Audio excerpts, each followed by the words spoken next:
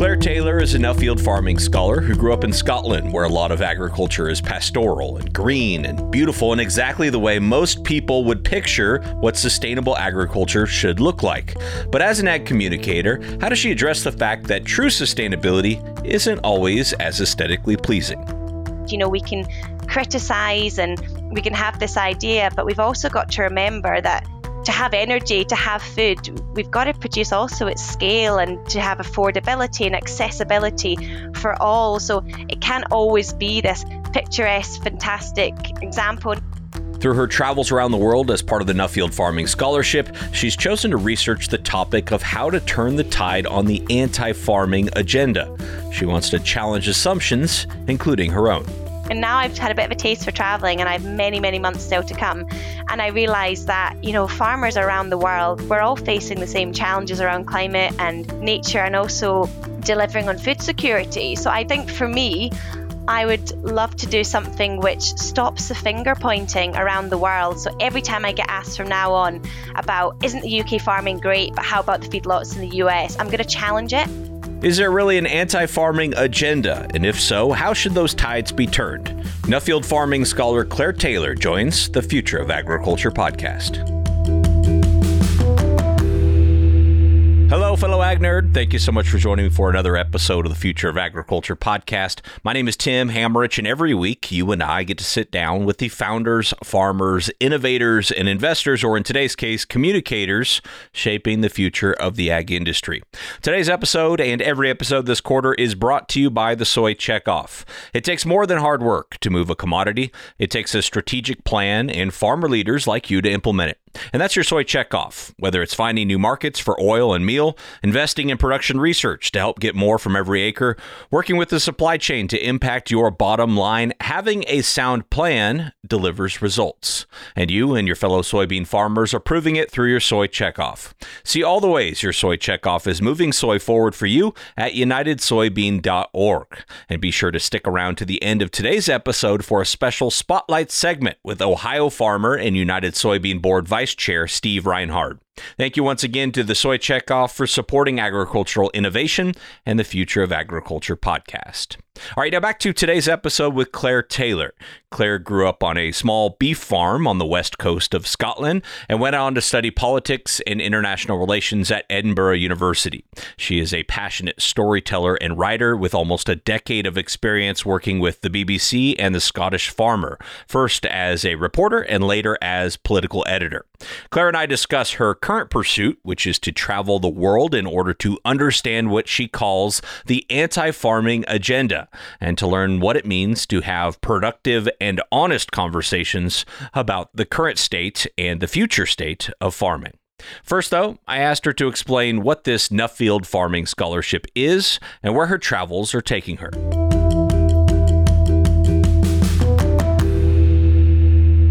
So a Nuffield Farming Scholarship, there'll be Nuffield farmers within the United States as well and globally. And it's a network of individuals who every year there's a select number of us that receive this scholarship, and it can be to research a given topic that's looking at the future of agriculture within different sectors, different ideas. It could be communications, it could be genetic editing, it could be carbon labeling. So, it's really a breadth of topics. And the idea is that you go out around the world and you discover different farming systems, individuals and organizations, gather ideas and bring them back to your country and share them to really progress the sector forward. And talk about your focus. As I understand it, it is about understanding the anti-farming agenda and turning the tide, I think is actually how you phrase it, turning the tide on the anti-farming agenda. Can you maybe talk about what led to you wanting to explore that topic? Well, for many years as a journalist, and some of that was obviously covering Brexit, some of that has been covering this real appetite and agenda around net zero, around addressing climate change and nature loss. And I very much witnessed that farming was being closely scrutinised, which it should be. I think all sectors have to be scrutinised for that. But this was interpreted by a lot of farmers as very much an anti-farming agenda. And I was constantly being asked to give talks on how the media was influencing an anti-farming agenda. And there was just this conversation swirling around farming circles, non-farming circles. And it had always been something I really wanted to explore further, because I'm really passionate about the farming narrative, how it's playing out around the world. And it's something I'd really like to look at moving forward, because farming offers so many solutions to some of the challenges I've just mentioned around climate and nature loss. But having a positive conversation, engagement, and narrative around farming is only going to enable it to be able to answer some of those challenges. So I really wanted to travel around the world and find places where there's maybe been a breakdown in relationship with farmers and different stakeholders, and in other places where it's particularly strong, and to look at how can we be more collaborative and unified in building a more positive farming narrative. And if I take it back to the UK, there's a lot of division within our own farming circles here, whether there's different types of agriculture evolving in the regenerative agriculture space, organic, and there's so many different labels. There's quite a few divides that are opening up, and farmers themselves have been quite divided. So I'm hoping through my topic to look at ways to bridge the divide, step outside the silos, and really just better understand how to do a more unified message to take farming forward. Because really, if we keep arguing amongst ourselves, we're not really going to put farming on its best foot forward to really be able to answer and deliver for some of these challenges. Right, right. And I've been following along with your travels on Twitter, and if I've got this right, you've been to of course the UK, so England and Scotland, but also Japan, Australia, Indonesia, New Zealand, and Canada. Is that right? Yeah, that's right. Did you say Japan, Tim? I did. You did. I did. In fact, look at me. I'm getting lost. I think you were in Japan when I first reached out to you, because that's like my dream, is like, I've been to Japan once, loved it, but going back and actually studying agriculture there, because I think it's so different from everything I'm used to here in the U.S. But that's a little bit beside the point. I know you still have more traveling yet to do, but that's a lot of countries. So with that context in mind, trying to understand the breakdowns between agriculture and the public, have you been able to kind of observe any themes or common threads along those lines in the travels you've done so far? So what I'll explain really quickly is that the travel I've done so far actually wasn't specific to my personal topic. It was actually part of a communications engagement tour that I managed to get onto, which you're sort of there as a participant who isn't really setting the agenda of where you're traveling. So Japan, Indonesia, New Zealand, and Australia, I spent between 5 to 7 or 8 days in each country, and you were sort of told where to go and who to visit. So I wasn't purely there to look at that sort of relationship as such with farming. That's the next stage. I'm actually off to Africa in a few days. That's when I'll be doing more focus on my topic. But what I can tell you about some of the things that I found particularly interesting as part of what was called the Global Focus Program was that when I was in New Zealand, and so that was really at the start of the trip. I was in New Zealand, and there was lots of conversations, particularly around water scarcity, and just something I'm not used to coming from the UK. We have such high level of rainfall, and there was huge conversations around irrigation systems and some of the big dairy farms in the Country Plains of New Zealand. So we had lots of conversations about the kind of political tensions there around farming and runoff into water sources, and how that was playing out a little bit on the anti-farming agenda, a wee bit. And then moving on to Japan, particularly, so interesting because they don't really have a big environmental lobby or movement happening over there, which is very different to what I've experienced elsewhere, that the focus from the government is particularly on food security.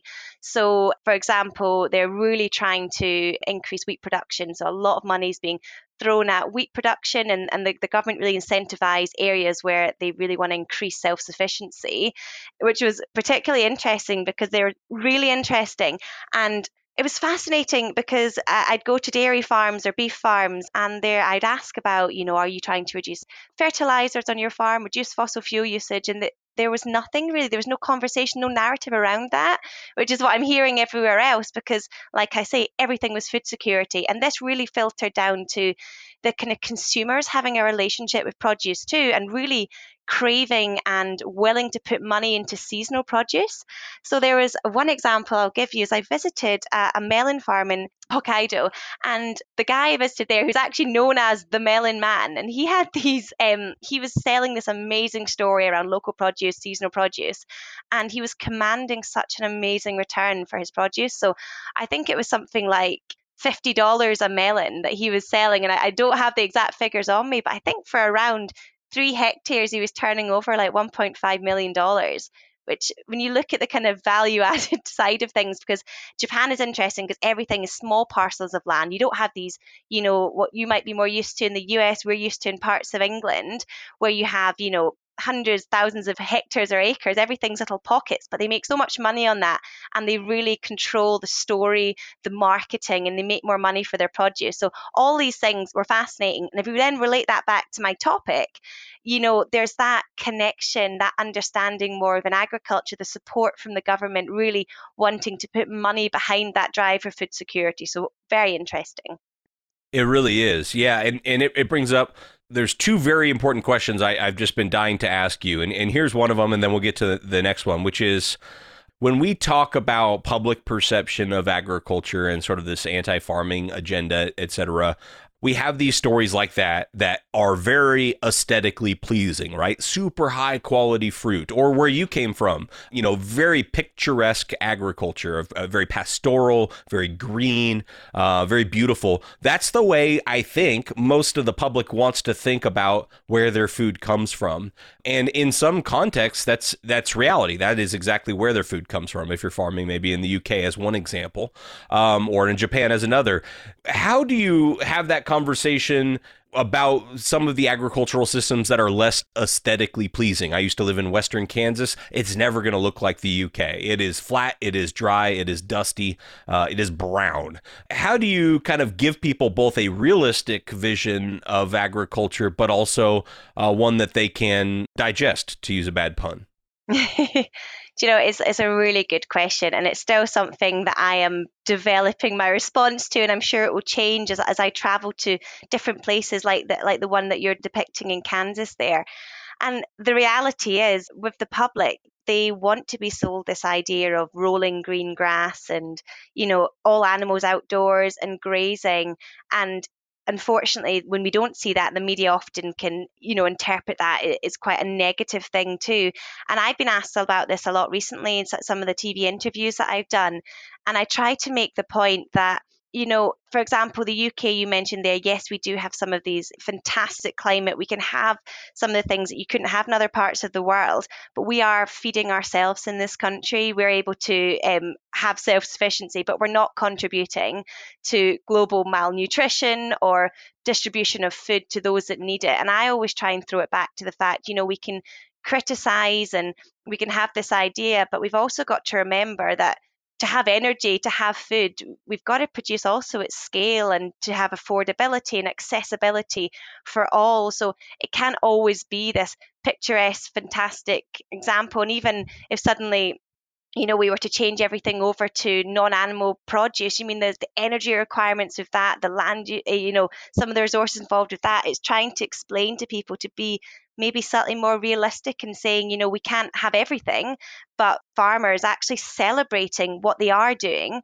which is contributing to global food security. So when people often are quite negative about Brazil, for example, one of my really good friends, she's a beef farmer over there. And she can get quite, upset about that because the deforestation headlines that we see around that as well. But then when you actually look at where she's exporting her beef and where it's going and how many people it's feeding, the social impact that is having, the economic impact as well, trying to paint that message to people as well, that there's more than just this environmental lens. I think we have to partner that with, we are trying to adapt our practices to be more sustainable. And this is what farmers are doing. We all could do a lot more, but it's about not looking at everything just through these silos, but actually seeing the wider benefits that food can have. And obviously there I mentioned about food security, but also social impact in rural communities, sustaining primary schools and like local amenities. People don't always realize how critical some of your farms are in terms of local employment opportunities, and actually trying to paint this more holistic, this circular picture, of the different things that farming can contribute to. But I can't really provide you an answer with the aesthetic side of it, because that is going to be hard. But it's more about actually trying to step outside and see the wider impact of it. Yeah. Yeah, no, and I felt the same, temptation. Like, let's focus on all the good things about agriculture, the pleasing things that people would want to know and want to hear. But then I always find myself wondering in the back of my mind, like, but, how much should we focus on? Here's the realistic picture, even though you don't want to see this, you don't want to experience this, but you should know about it, versus like, here, I'll feed the narrative you want to have in your head. I think I could see both being damaging in their own way. It's sort of the challenge of us ag communicators, isn't it? It's a really interesting point. And I wrote an article in our, it's Scotland's biggest broadsheet paper is called The Herald, and I'm a columnist for them. And one of the things I love about being a columnist for The Herald is that it's a non-farming audience, and that's really, really important to me to get those messages out. But what I exactly along the lines of the question you just asked me, Tim, I think it was maybe just sort of mid-August, I sent a column in where I talked about this absolute obsession that we have with regenerative farming. And I'd been to a summer tour for a group in Scotland called Pasture for Life, where it's not just regenerative, it's more about that all animals are grazed purely on pasture from start to end. And it was an amazing summer tour, it was really interesting. But what it got me thinking, and it coming back to my topic, is it's about this idea, we've all jumped onto this idea that regen is fantastic, and obviously we should all be wanting to regenerate our soils, and there's lots of really good messaging within there. But the thing that I warned in my column was that we don't want to be looking down on other people's practices. So just because I'm regen, that makes them degenerative. And that's the sort of narrative I want to move away from, this sort of us versus them narrative that is being created. Because, for example, if I give you what's happening in the UK, after the Second World War, farmers were literally paid to take out hedgerows. They were paid to farm right up to the edges of their fields. There would have been no buffer strips. There would have been, absolute maximizing yield, because at that point it was all about food security. So farmers incentivized to absolutely really overcultivate the soils, have more higher stocking densities of their livestock. But then, we fast forward now and everybody's really focused on the environmental, the nature agenda. And farmers are really, it's the opposite. They're being told you've got to plant more hedgerows, you've got to have buffer strips, wildlife corridors, you've got to really reinvigorate your soils, put more organic matter in. And it's like you can't suddenly expect everybody to be able to do that overnight. And if we start saying, you're a terrible farmer, here's an example of a brilliant farmer, you're not going to encourage, incentivize, or support that farmer on a journey to actually aim towards that. And I appreciate that there's an urgency, that we need to think about tackling things quickly. Of course, we have to be swift about it, but we can't leave people behind. And language can be really, really damaging and actually stemming progress. So I think we need to be much more mindful about criticizing and pointing out other practices, but instead, how can we actually, demonstrate and showcase in a way that brings people on board, but doesn't tell them that what they're doing is wrong, and vilifying them in the process. Yeah, and I hear this issue with regenerative a lot, which is, you get well-intentioned people that say, like, well, just look at this farm. You could tell this is the way things are supposed to be by looking at it. It's like, well, I think your eyes could play tricks on you, because, right, like, my garden looks pretty good too, but I'm not even like feeding myself a couple meals a year on my garden. And so it's not so much just about aesthetically pleasing, although certainly we can't ignore some of the realities with modern agriculture, is that there are issues. And I think that's another question I wanted to ask you, Claire, which is, how do you talk about some of the problems we do have in agriculture without being labeled having an anti-farming agenda? And that's something I struggle with too, is like, I want to talk about the opportunities and the problems, but it can very quickly devolve to like, oh, you're just, you're anti-farming. Yeah, it's a really good point, and you'll get this, and I get it quite a lot. And the way I sort of hit this straight head on is that whenever I'm asked questions, I anticipate if I'm being interviewed, especially if it's someone that doesn't know farming, I expect them to be quite openly critical of what I'm doing. And here's me speaking on behalf of farming, so I'm always very wary of what I'm saying. And I always start by saying, do you know what, farming has got a lot to improve on, and I'll be really honest about it. And I'll say, like the example I gave just there, we have been over cultivating what we've been doing for years.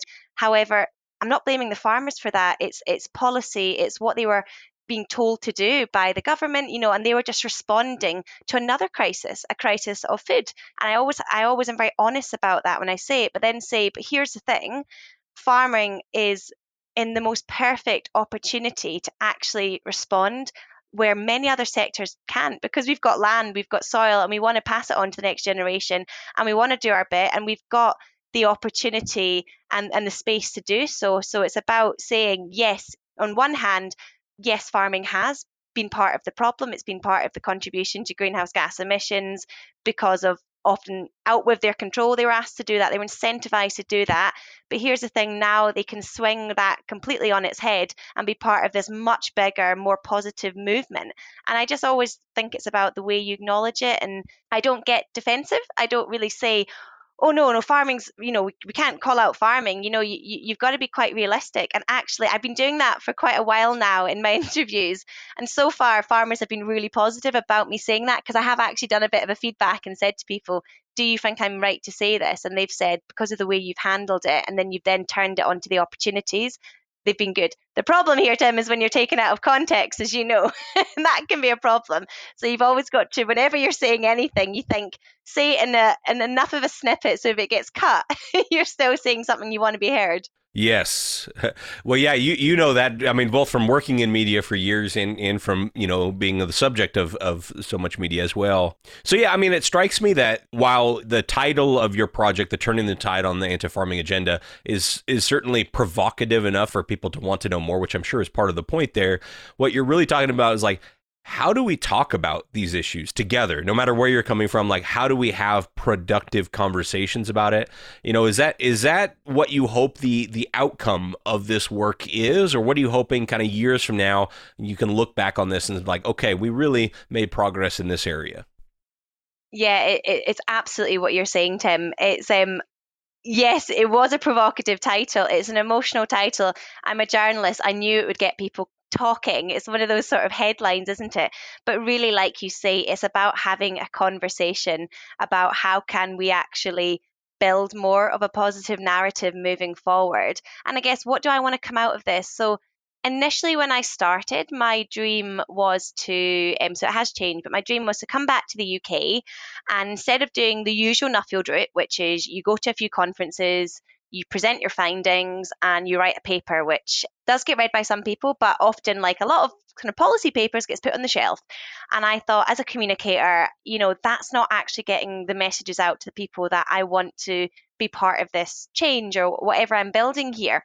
So I was hoping to do like a road trip around the UK and meet with farmers on the ground, have conversations about how they were communicating and engaging, and to sort of, gauge from them as well about, how can they look to do more in themselves, because I do think farmers they're the authentic advert for themselves. I can be a communicator and talk about farmers, and whenever I do, I try to gather the ideas and be representative of farmers that I speak to, but really you want it to be the farmers doing that. So if I could sort of start a movement or a conversation where people are talking about different ways to communicate and coming together and bridging those sort of divides, that would be my dream. But now I've been traveling, it's not just the UK I'm interested in. I've suddenly realized, I've been in an echo chamber for a long, long time, and I've had these sort of blinkered UK, predominantly Scotland goggles on. And now I've had a bit of a taste for traveling, and I have many, many months still to come. And I realized that, farmers around the world, we're all facing the same challenges, albeit I mentioned New Zealand earlier, and different countries like Australia, they might have more pressing issues with water than we might do in the UK. But, whatever might separate us in terms of our climates, we're still all part of the same challenges around climate and nature, and also delivering on food security. So I think for me, I would love to do something which stops the finger pointing around the world. So every time I get asked from now on about, isn't the UK farming great, but how about the feedlots in the US? I'm going to challenge it. And I'm going to say, first of all, have you visited them? They're there for a reason. Who are they feeding? What impact are they having? And just try and get people who are curious, like you say, people, your listeners are very curious. In general, the public are very curious, and just ask them to think a little bit harder, not just to listen to the bias that they seek out in their everyday reads or listens, but to actually question things. And that's something I'd really like to do, is for myself, is probably to have a bit more of a sort of global impact and have this conversation. But I'd really like farmers around the world to maybe be a bit more outward looking, and to not be condemning or pointing fingers at other parts of the world, whether that's around trade or different things, and just to really build a much more unified conversation. And I guess practically, for me, I how would I actually do that? I would really, really love to start doing some documentaries. It's something I started on years ago, and it's something I be coming back to after many years. But I'm going to be traveling around the world and meeting amazing businesses. I'm visiting 6 different continents, 8, 9 months of travel. The stories and the people that I'm going to be meeting are going to be so interesting. I want to share that. And there's so many documentaries right now around like regen. They're around slightly more trendy documentaries, where I'd like to actually look at more practical, and we've got to feed people, but how do we do that in a sustainable way? But let's actually talk about feeding people and not just around all the kind of trends. So that's how I'd love to do it. That's in the future, and whether that'll happen, but that's what I'd love to do from this. Well, before I let you go, Claire, just want to give you a chance, if there's anything you want to either add on to the conversation or emphasize about what we talked about, anything at all that we didn't get to or you want to reiterate, I want to give you the chance to do so. Gosh, what would I say? Well, I guess I've already commented on it a little bit, but when I started the Nuffield process, I delayed it for a bit because I kept saying I was far too busy to do that. And then I've realized that every year I'm going to get busier and busier, and actually taking time out to travel and to meet with different people, different cultures, different farming systems. It's just been the most incredible learning journey. And it's taught me a lot about myself, both personally, professionally. There's been a huge amount of change in my own life as a result of my Nuffield. And it's made me realize how much more there is out there, and just to have that thirst for knowledge and that knowledge exchange, meeting new people. And it just gives you this incredibly different way of viewing the world. And my mindset has utterly changed. And you've probably heard some of that in today's podcast. Not everybody, I realize, can do that. I mean, I'm incredibly privileged, incredibly lucky that I've been able to step away, and I've made a lot of big choices and changes to allow myself to do that. But I still think we can all still benefit from moving outside our immediate farming circles, and whether that's going to a different state in North America, or whether it's, just taking time off the farm, speaking to different people, non-farmers. It's just so important to have your mindset like widened and challenged. I mean, challenge is so good. It's taught me that I'm a bit of a people pleaser and I want everything to be nice and good, but actually it's okay to be challenged and scrutinized and to look differently at what you're doing. And I think as farmers, we probably all need that as well. We probably all need to be asked difficult questions and to make big changes as a result. So I've done that as through my Nuffield, and now it's filtered into my work, my life decisions and choices. And I just think there's something really special about just looking at things very differently. All right, well, that's going to do it for today's featured interview. What do you think? I'm curious. Do you think that there's a anti-farming agenda out there? And if so, what do you think needs to be done to turn the tide on that? I know I'd love to hear from you. I bet also Claire would love to hear your answers as well. I'm always open on Twitter at Tim Hamrich, or the contact form on the website, which is just futureofagriculture.com. Thank you very much again to Claire Taylor for being on the show today, and best of luck to her as she continues her travels and ultimately starts making those documentaries that she talked about in today's interview.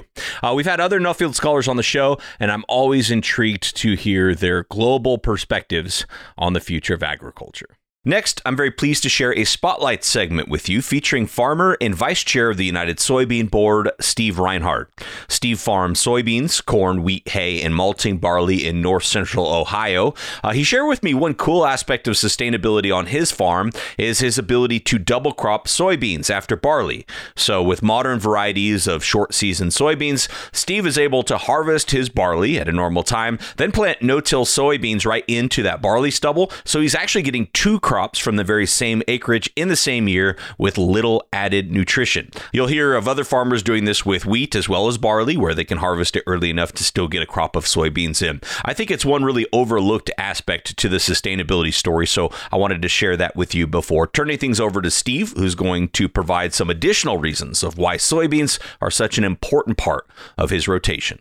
It used to be everybody liked to raise corn because it was easy to go out there and plant. That was usually the first crop you planted, and we saw some bigger increases in yields over the years and better tolerance to maybe some diseases and things. But I think we have in the last 10 years really seen the soybean plant kind of do that same thing. We're looking at over a half a bushel yield increase over year, and there can be some years where we see really huge swings in yield, and we're starting to learn that variety selection plays a big role in that. We're learning that, making sure that we have the nutrient content right in the soil plays a big role. Something as simple as planting date. Used to be we planted all of our corn first, and now we actually start with soybeans, and we'll have half of the soybeans planted before we go back and start the corn crop. So it's really been a steep learning curve, I think, over the last 10 years that we've seen a lot of advances, a lot of technology. We take, programs from the Soy Checkoff and fund research with universities and, how can we get a better grasp on some of the different diseases we see and what products maybe work and how much of an economic liability are some of the diseases we see. We know we've had cyst nematode for a long time, but until the universities actually started putting numbers to it and show that it could be robbing us of 20 or 30 bushel per acre in heavy infestation, has it really brought it to the forefront where that's maybe something that we need to, consider as growers. How can we counteract some of those negative effects of the cyst nematode? And so is that something where it's had those impacts for a long time? They were just kind of going unnoticed, or at least the impact wasn't expected to be that severe?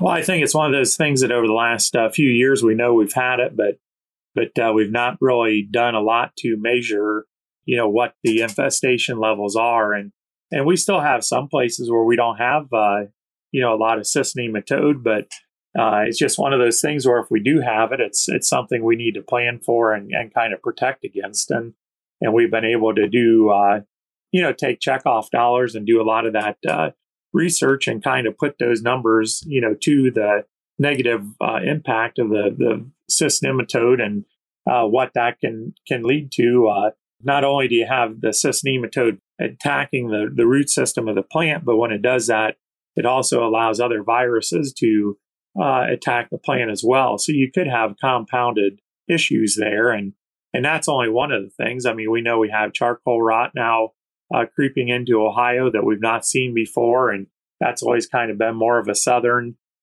type of disease they've had to look at. But that's one where we can now take our North Central Research Group, which we fund part of that through the United Soybean Board, and we can work with our group in the South, and they get funding from United Soybean Board, and now they can work back together, and we don't have to recreate all that, research, because we now have a coordinated effort to try to bring that research together and share those results. And so one of the newest things then we also are looking at now is, where are we in the area of biologicals? Biologicals seem to be the new thing that everybody's looking at, and how can we use, again, less inputs and use something that's maybe naturally occurring to our benefit and use those to increase our yield or maybe decrease some of our other inputs that we use. And again, it looks at, how we can return value back to the farmers. And, another thing now we're looking at soybean research dollars and how we can best spend those. And we look at something like the high oleic soybean, and we talk about the whole bean, and what we want to do with the whole bean. Well, we have basically two parts of the bean. You have the meal and the oil, and high oleic gives us an opportunity to really kind of recapture some of that cooking market share that we've lost in the cooking arena by having that healthy high oleic oil. And then we also know it's got great qualities for industrial aspects as well. So as we continue to try to grow out the high oleic soybean production, we have good benefits then from the meal composition as well. And we know animal agriculture, of course, is still one of our biggest customers. And whatever we can do on the meal side of that whole soybean also goes to great benefit our partners in the animal production world. Absolutely. Yeah, no, you got a lot going on. I mean, in your role with United Soybean Board, obviously what you're talking about on the research side and funding efforts to make farmers more successful and profitable and resilient in their production. But it also it hinges on this last part you were just talking about, which is the demand, right? And soybeans are pretty amazing in how many different products they end up in. So you just talked about the high oleic, which is obviously an important part of the story there. But what other kind of uses for soybeans are you excited about going forward, or maybe that your eyes were opened when you got more involved with the soybean board?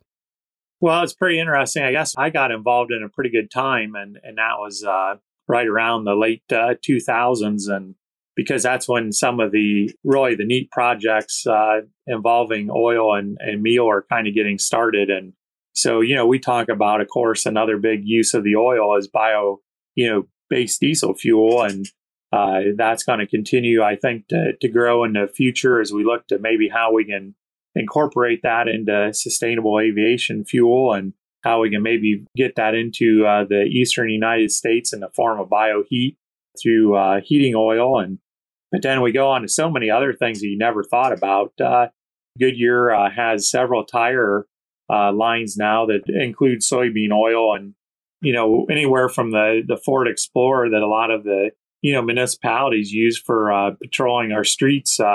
We have a tire that can basically work on that Ford Explorer, and then we also have the big tires. They come out now with the fire trucks and the trash trucks can run on those same tires that include soybean oil, and we're continuing to work with Goodyear, and I think their goal is to have sustainably produced oil in their tires as soon as 2040, which really is not a long time from now. And so they're continuing to work on sidewalls and other parts of the tire as well. And we have fabrics, personal care items.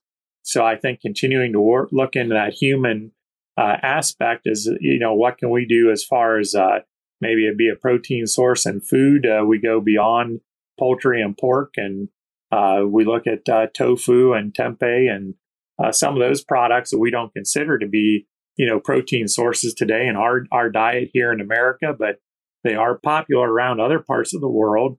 And then how can we get into more items into the personal care space, which I think could be a great thing for us to do. And again, drive that value back to the farmer. And it's just amazing how many things, if you can sit back and look at something, I mean, we think we have a solution, a sustainable soy solution to every life every day. And so that every day, you're going to touch something in your life that it probably revolves around soybean or some aspect of soybean has been involved in the production of that product. And that really becomes amazing when we think about that. Yeah. Yeah, it's like they always talk about, if you're a food company, you're trying to get that grocery store shelf space. And once you have it, you kind of fight to keep it. But once you have it, you've got that sort of distribution, sort of the same way with all these uses of soybean, right? You've sort of got the market established. For you in your role with the United Soybean Board, do you ever worry about like, oh gosh, how are we going to continue to grow? Where do we go next? Because we're already in so many different places.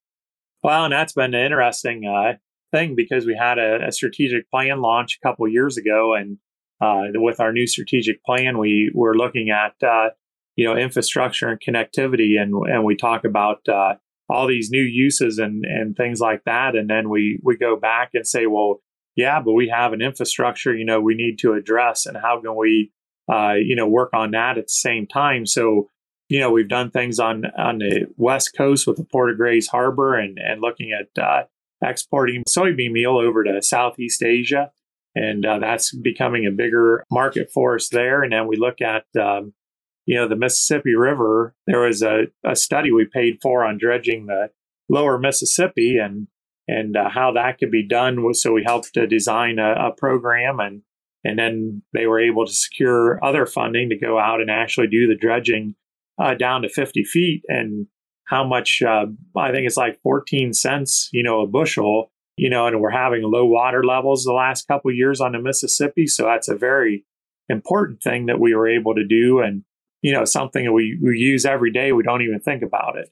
But how can we continue to maintain our advantage, with moving our product throughout the country and broadband connection? So many things we use on the farm today revolve around broadband, and how can we work with communities? We have a couple of experimental programs in Illinois. How can we bring that broadband out to where the farmers in kind of some rural areas can really benefit and be able to take advantage of that technology and be able to send the things up to the cloud and receive information back in a pretty quick method. Well, a lot of important infrastructure items there. I know we're getting close to time, but Steve, anything else that you'd like to get on tape here? Maybe a message to other soybean farmers out there about, what you're seeing from your vantage point with the United Soybean Board. Well, I think, there's a couple things there. We're working on food security and sustainable energy, and those are, two things that we think soy is going to play a big role in. And it's very versatile, and we have consistent, constant innovation, and we're working to maintain our sustainability profile, which we know when we look at our younger generations, they're considering that more. We know that European and the Asian markets are considering that more. We were in Vietnam a couple weeks ago, and I can't get over the fact of how they were talking about sustainability, something that I, never thought that Vietnam and some of those places would be worried about that at this point in time, and it's becoming a bigger thing. And then just making sure that the growers know that when they pay into the checkoff, we're trying to make sure that we can maintain that reliable supply and make sure that we can consistently provide the food, feed, and fuel to the different markets that we need to address. All right, well, that is going to do it for today's episode. Thank you very much to Steve Reinhard for sharing his soy story with us for today's Spotlight segment. Thanks as well to Claire Taylor for being on the show today. I'd also like to thank the Soy Checkoff one more time for supporting ag innovation and this podcast as our quarterly presenting sponsor. And last but certainly not least, thank you for your time and your attention. I don't take it lightly. I'll be back next week with another story of ag innovation.